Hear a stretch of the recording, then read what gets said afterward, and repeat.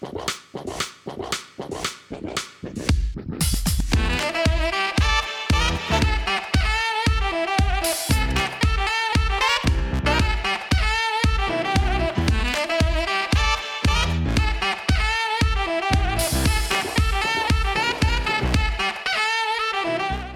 listening to the People You Should Know podcast with your host, Bill Kuhn.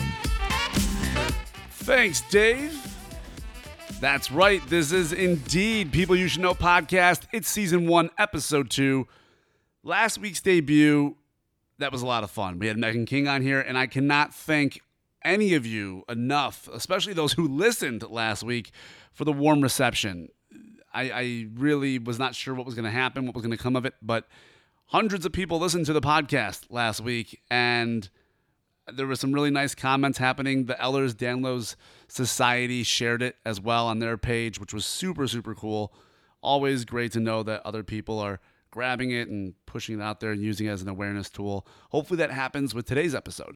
But before we get into that, I just want to say I hope everybody had an awesome 4th of July weekend. I personally had a really good one myself. Saturday was a bit exhausting. Sunday was too, just from commuting and moving some things around. But finally, I ended up on a boat for the last couple days in Wisconsin with some family, some friends, and I'm pretty tan right now. I don't want to brag about that, but I'm pretty tan. And in even better news, I still have all 10 fingers. So that's a plus. I survived. I didn't Jason Pierre-Paul myself, so anybody who sees me in the next 12 months at a show, I should hypothetically still have all 10 fingers. Speaking of shows, a little bit of an announcement. I'm in the process of finalizing several shows in the fall. I do a lot of shows, but there's just a few of them that I can probably get a couple listeners of the podcast in the audience to come check out the speech. I know a lot of people read Swim, and I get a lot of emails all the time, people asking me if I can come out.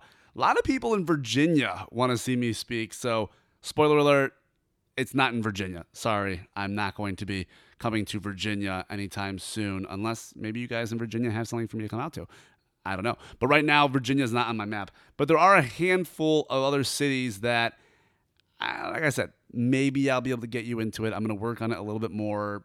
Hopefully next podcast I can drop the names of some cities. So stay tuned for that.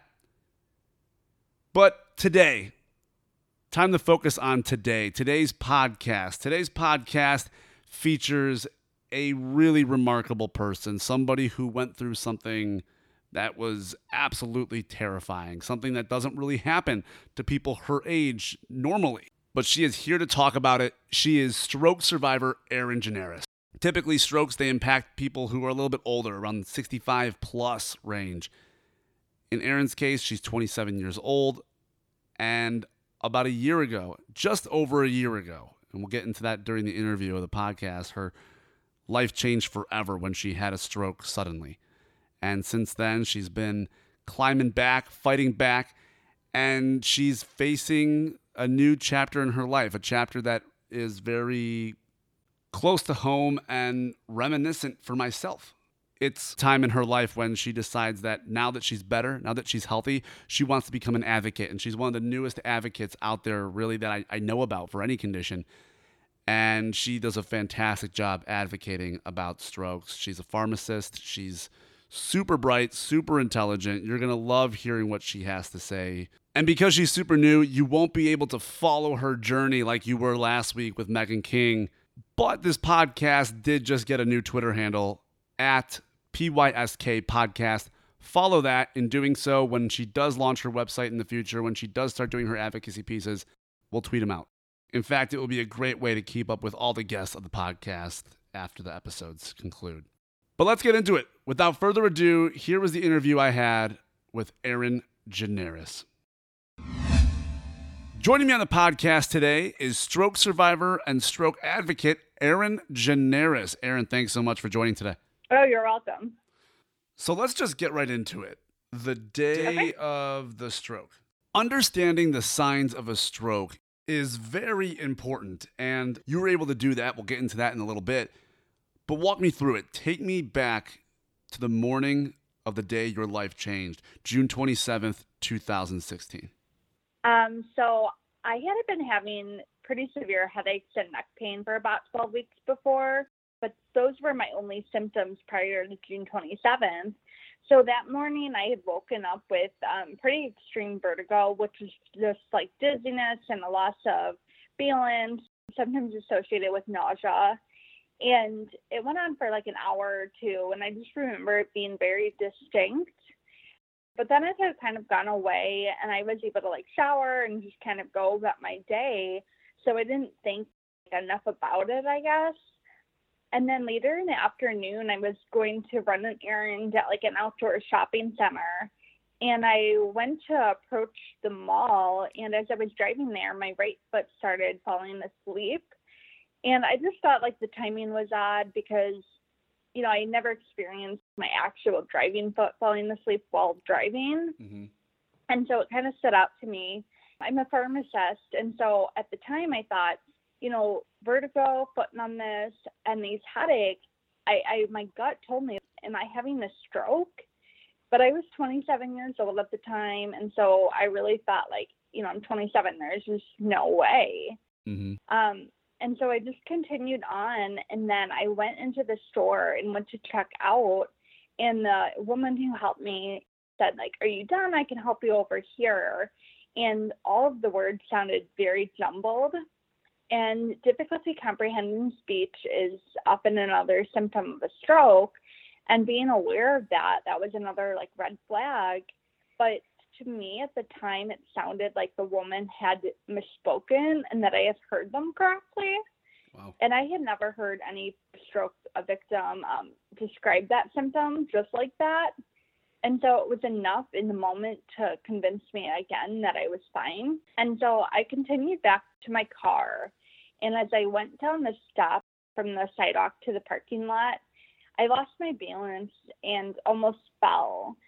So I didn't want to turn around and go back up the step. And so, again, I knew something was really wrong at that point. So I intended to go back to my car and call 911 myself. But I got in my car and I turned the air on, and it was, you know, like 95 degrees out. Mm-hmm. And just kind of put my seatbelt on out of habit. And as I like picked up my phone, my whole right side became very numb and tingly. My vision became very blurry. I could tell I started to have a very drastic facial droop. And so, like, because my vision was so blurry, when I went to dial 911, I would dial incorrect numbers. And so I would dial, like, 912 and then have to backspace. I kept dialing the incorrect numbers. And so it took me about 30 minutes. And what's going through your head while you're struggling to punch 911 into a phone? Sure. As a pharmacist, I had responded to stroke codes when stroke victims came into the hospital where I work. I would respond about like 3 or 4 times a week. And I had never seen a patient that severe because in the moment, within like just about a minute, I went from being able to speak normally to not being able to speak at all. Mm-hmm. And I had never seen a victim without their speech completely. Usually it's like slurred or they're drooling a little bit. And so I was just sitting there in my car thinking, like, this has progressed very rapidly. And like I said, I've never seen anyone this bad. And my fist became, like, very clenched up in front of my chest, which is kind of abnormal. And so I was, like, looking around, seeing people in the parking lot far enough away, and I wasn't able to move to, like, honk my horn and get their attention. So I was just sitting there thinking, am I even going to be able to get through to an emergency operator? I'm going to like die here in my car. That's terrifying. And yeah, just like the fear and the panic that sits in, and you like almost just want to start crying, but at the same time, the adrenaline that's there, like you just can't do that in the moment. Like you're doing everything you can to get help. Mm-hmm. And so like I finally got through to 911, and they kept asking me what was my emergency. And again, I couldn't talk. So I would just attempt to, and I was able to get a moan out at times, but other times I wasn't able to produce any sounds. Mm-hmm. And so their minds go right to like, are you like a teenager? You know, have you been drinking? Have you been using drugs? And it just so unfortunate that, like, as a stroke victim, that they automatically assume that, like, they don't even consider that you might actually be having a stroke. And so just like the whole conversation went on for quite a few minutes. And again, they had no idea what kind of car I was driving.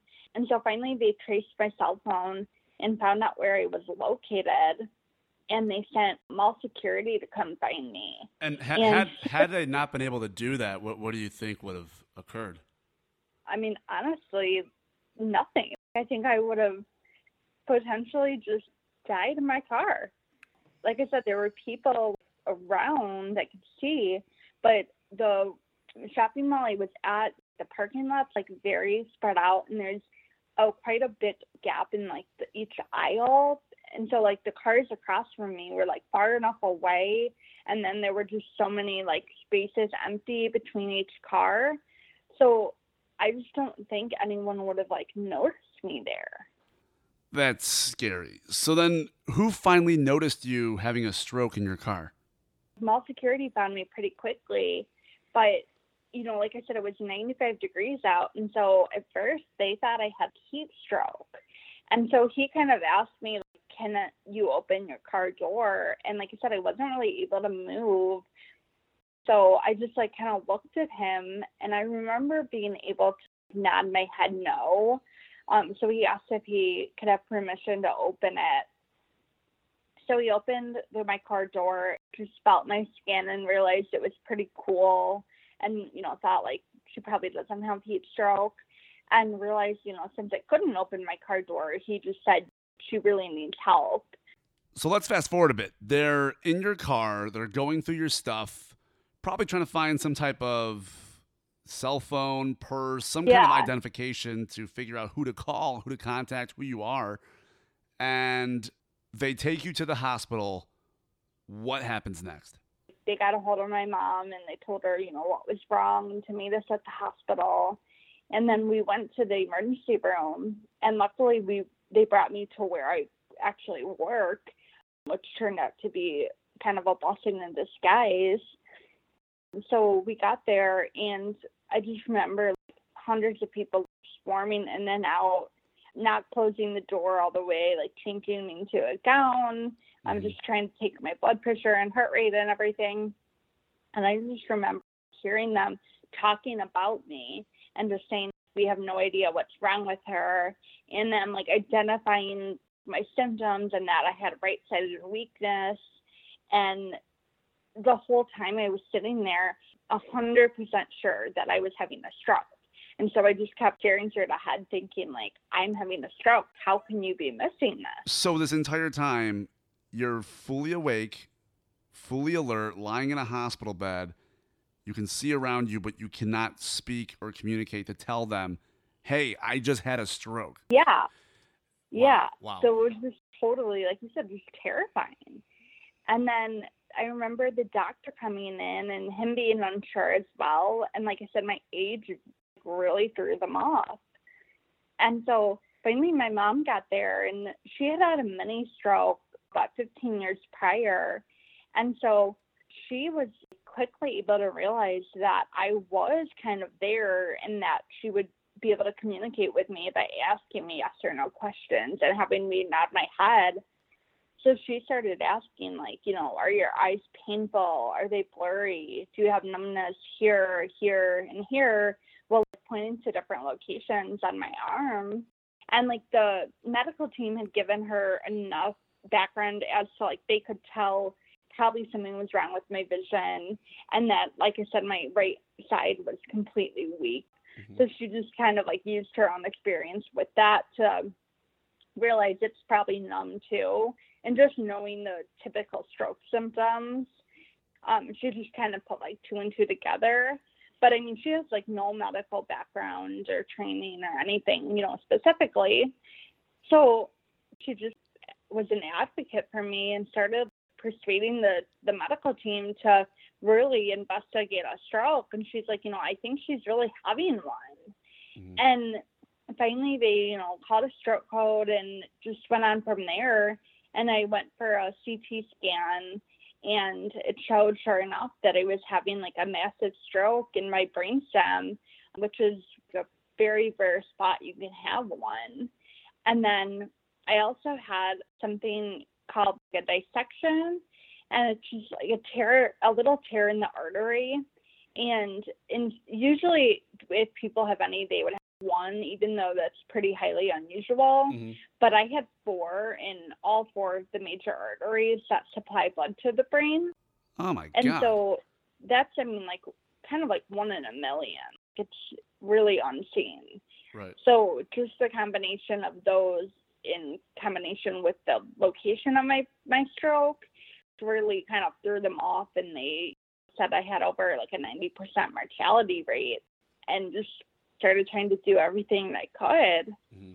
What was their course of action? Because obviously the clock is ticking this whole time, and it took you a while to even get them to find you in a car. What do they do? So in strokes, if you have, there's 2 kinds of strokes, ischemic and hemorrhagic. And if you have an ischemic stroke, you can receive a drug called TPA, which busts the clot. And usually, like when you get that drug, it's very time sensitive, and usually we can only administer it within 3 hours of when your symptoms start. And so identifying the time that you believe your symptoms start is so important. And knowing this as a pharmacist, I remember being in my car, and the first thing I did was look at the clock. But again, not being able to communicate this, I could not tell anyone. Wow. I was aware of this time. And so since time had gone on, they were trying to use my receipt from the store and my phone to see what time I called 911 to just try to identify if I was still a candidate for the drug. And the drug it's very good, and it's very important if you can receive it. So like I said, knowing this time is just so critical. Mm-hmm. So in some cases, people can receive it within 4.5 hours. It just kind of depends on different criteria. So they ultimately determined I was just within the 4.5 window period, and I did receive the drug.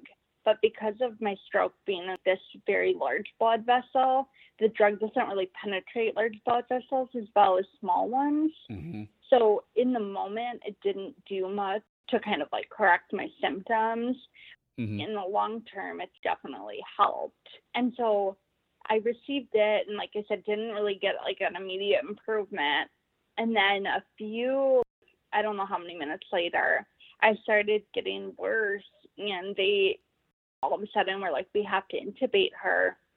And so I remember sitting there and hearing that. We need to intubate her and, use this like tube size. And like, I just remember hearing those specific details up to like kind of the last minute. And once they do that, they kind of like sedate you, and you're kind of out from there on. And that's such an interesting element to your particular experience, just being, you compared to another person who might not be a pharmacist or a medical professional who experiences a stroke. Is not only are you incredibly alert, but you're speaking the lingo of the doctors around you. Yeah. So it's just, it almost takes that fear and that craziness that you're experiencing in that moment and exasperates it. Yeah. Because, like you said, you're just sitting there and you totally understand what's going on, like every aspect of it. And in that case, you do know too much, and it almost makes it worse. Mm-hmm, mm-hmm. And so then I didn't really, even though I knew they were going to intubate me, I didn't know what the plan was really after that. So they ended up bringing me down to have a procedure done where they went up through an artery in my leg and put 2 stents in my arteries to try to keep the blood vessels open so that blood could continue flowing through them. And then the doctor who did the procedure also removed the clot that I had, which I believe was fairly large. But the procedure itself is very complicated and took a lot longer than it normally does. And then a few hours later, I woke up, and I remember being able to look around, and initially my speech was definitely affected, and I could talk, but it was definitely like slurred a lot, and also just my swallowing for the first several months was affected. So Yeah, so let's talk about recovery, because it sounds like you were bouncing back a little bit in the hospital after they gave you that drug. But how long did it take for you to get to the point where you are able to speak as articulately as you are now? well, I was in the first two hospitals for about 3.5 weeks. And during that time, I even had to receive a nasogastric tube that goes from your nose to your stomach because of how much the swallowing was affected. And I just couldn't swallow pills and anything like that too, and just food. So in the beginning, it was, like I said, definitely affected. And I would just have to go through swallow evaluations and stuff like that. And then after that, I was transferred to a rehabilitation hospital, and I stayed inpatient there for almost another month. And I went through speech therapy there during that whole month. And then when I went home, it had improved quite significantly. So they had determined, even though I was going to be in outpatient therapy at that point, that I no longer really needed the speech therapy, and that just over time, it would just continue to progress through normal conversations. And so it definitely has gotten a lot better really over almost 10 months now.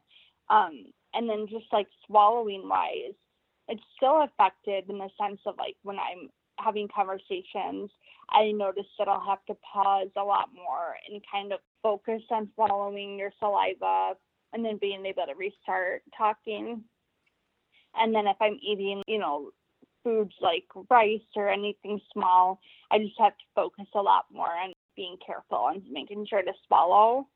But in terms of that, and just in general, after my stroke, luckily my speech wasn't affected as much as some people, but I've heard this from a lot of other stroke survivors too. Just for probably 4 or 5 months, when you're having conversations, coming up with the right word that you're trying to locate is very challenging. I would just be trying to, come up with a basic word, and I would not be able to identify what it was. Even though I knew in my head, I knew what it was, I just couldn't come up with the name. To be 27 and struggle to find words, how frustrating is that? So incredibly frustrating. It's still just so frustrating to be able to have had a normal conversation, a month or two ago, and then all of a sudden not be able to come up with any word to finish your sentence. Did you notice any similarities in the words? Were there ever phrases or groupings of particular words that were harder to remember than others? Sometimes. I remember specifically the two major ones that I had trouble with were left and right. I would always, I don't know, whatever it might be, I would say be trying to say my left foot, and I would always say right instead of left. And same thing with the opposite side. That was one particular example that I remember very clearly and dominantly. It was always there. Interesting. Well then, switch gears for a second. What would your advice be to somebody, say they had a loved one who had a stroke, and this particular loved one is now struggling to communicate? What's the best way to communicate with them that is not only compassionate, but communicates with them in a way that allows the particular person to not get frustrated? Oh man, that's a good question. I would say just trying to be patient and not rush them. Don't try to finish their sentence. Kind of give them time to try to come up with what they're saying, and then judge their reaction if they kind of might need the help or want the help. And I think just being open about it and actually talking to the person about it and asking them what they prefer, because they just know, after meeting a lot of other stroke victims and just seeing how different every situation is, really everyone also responds so differently. So I think just talking to them and showing them respect that way, I honestly think that's one of the biggest pieces of advice I give to people who are dealing with other people who've gone through a stroke. I'm looking at the calendar right now, and I'm noticing we're approaching a particular date. Yeah. We're recording this on June 21st, 2017. And your 1-year anniversary of this life-changing day for you is in exactly 6 days. I know from my own experiences that there's certain days of the year, and especially when you're in your first couple of years out. For me, I'm heading on to year 8 post-transplant, leaving the hospital, all that, great life, everything. But definitely in my first couple of years, year 1, 2, even 3, there were certain days that really hit home with me, and I was in a different mood on those days. Days like June 8th, the day I looked down and found my ankles were swollen. That was a big day for me. The day that I was put on the transplant wait list or escalated, I should say, on the wait list to a much higher level, much more severe level. That day always rings a bell for me. That's September 19th. October 21st, the day I got the heart transplant. And of course, the following day when I got the kidney. All of these days are days that I'll never forget. They're all days that when they pop up on the calendar, I remember them. I have flashbacks. But at the same time, I'm able, especially like I was saying, now that I get further out, to be able to look back on what I have accomplished in the longer time span.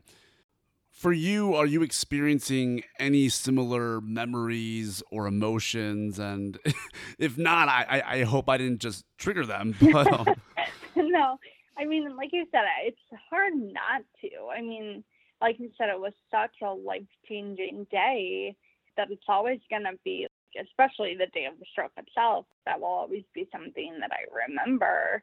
And so it's kind of weird, like you said, now being less than a week away from the 1-year mark, it's every day that's getting closer. It comes up more, but I don't think that I'm going to really understand how I feel till the day of. Mm-hmm. But I don't know, like in some ways it's a positive emotions where I just can't believe it's been a year, and the risk of having another stroke within the first month or two, and let alone the first year, is definitely increased. Mm-hmm. And so it's kind of a big sign as to like, wow, I survived all this, and a more testament to like what I've gone through. And, you know, like at first I wasn't even able to walk, and now I'm walking and driving and living on my own again. And so it's more just, you know, like just like I said, a testament to like what you've accomplished. But then at the same time, there's those negative things where I wouldn't even say it's necessarily like anxiety or anything, but like it brings back those traumatic feelings of like what you went through, right, and being stuck in a car, and those, you know, feelings of the fear and the panic. And just like I remember being in the ER and looking around, and my friend who was the pharmacist who responded to the code, like I said, she was one of my good friends. And when she came, like I just saw her and just was like crying because I was so glad to see her and just had like some comfortable aspect. But like all of those emotions do come back. But like I said, I think it's twofold. Like it's a positive thing and a negative thing. Oh, most certainly. And in my experience, the first few years, the first couple especially, are probably the most intense in terms of emotions. But as you get further out, it becomes more of that positive, especially when you hit that 5-year mark. So, Erin, my last question for you is this. Let's say somewhere right now, somebody is listening to this podcast, regardless if they're in Australia, United States, United Kingdom, Denmark, wherever, right? And they're listening to it, and they just had a stroke. They just had one. They found about this podcast through some type of person who heard about it, gave it to them. It's usually how this works, because they knew they had just been impacted by a stroke. And they're sitting there, they're listening to this either in the hospital or their first couple days home recovering. Now that you are at the end of your first year of recovering, looking back on it, what advice do you have for someone who is just beginning their first year of recovery from a stroke? Sure.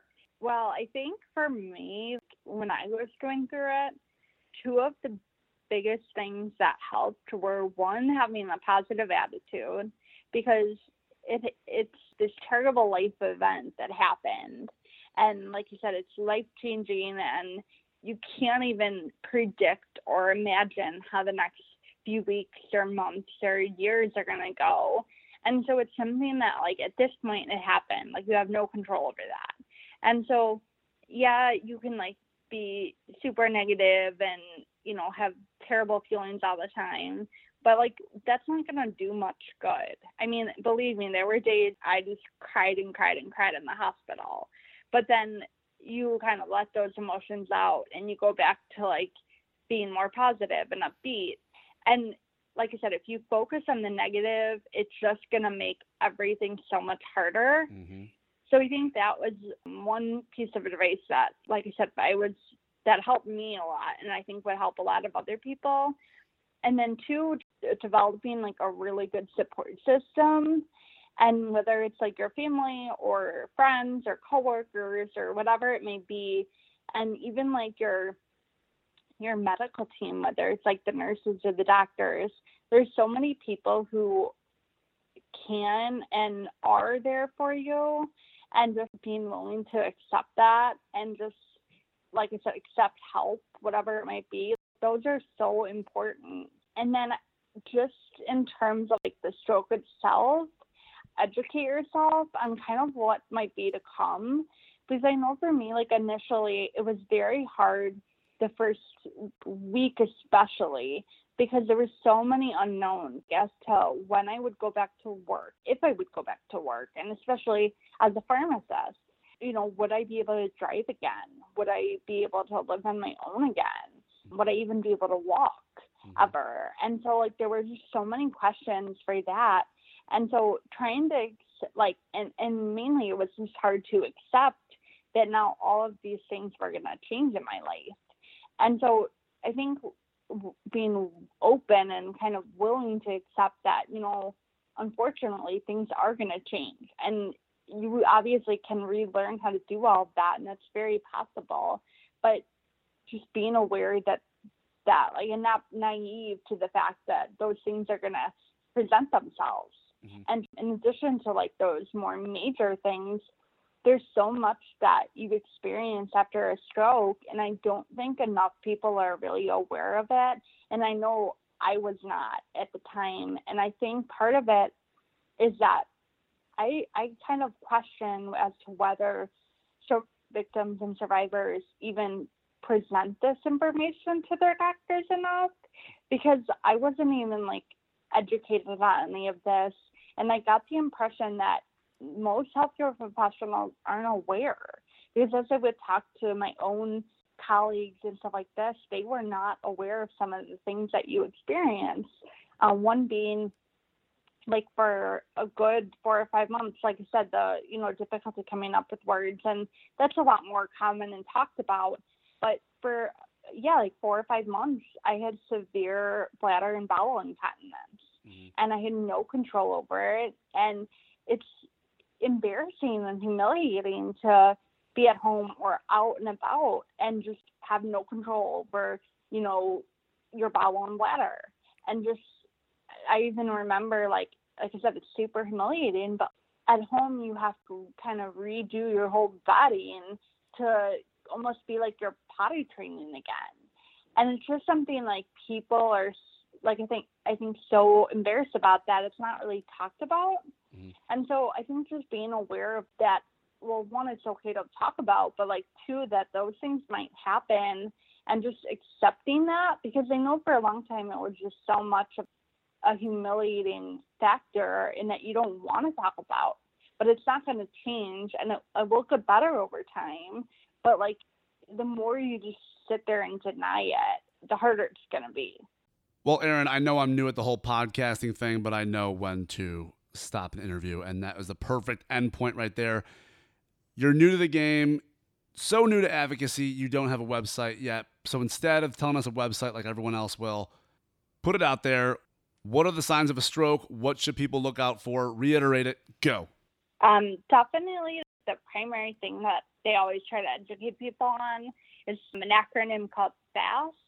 and it stands for F for facial droop, A for arm weakness, S for slurred speech, and then T for time, because like I said, time is so sensitive when having a stroke. So definitely whenever you think that you're having a stroke symptoms, or I mean just in general, if you think something is kind of off, definitely call 911. Don't have someone drive you to the ER, anything like that. Just call 911.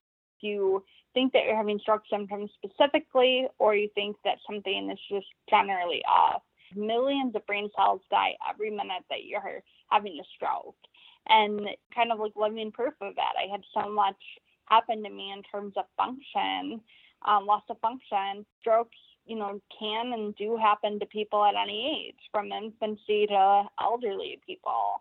And so, don't sit there and think that you're the exception. Not telling someone that I might need help sooner is still like one of my biggest regrets. Ladies and gentlemen, that's the show. That's it. Season 1, Episode 2 is officially complete. I want to thank Erin Gianaras for coming on the podcast. She did a fantastic job. I truly enjoyed my time talking to her, and I personally learned a lot about strokes, and I hope you at home learned a lot about strokes and enjoyed listening to Erin's story and everything she's been through. Next week, I will be joined by Jay Austin. We are going to be talking minimalism. You can catch a sneak peek of that podcast next Monday by following the show or following myself. Twitter at TheBillCoon or at PYSK Podcast.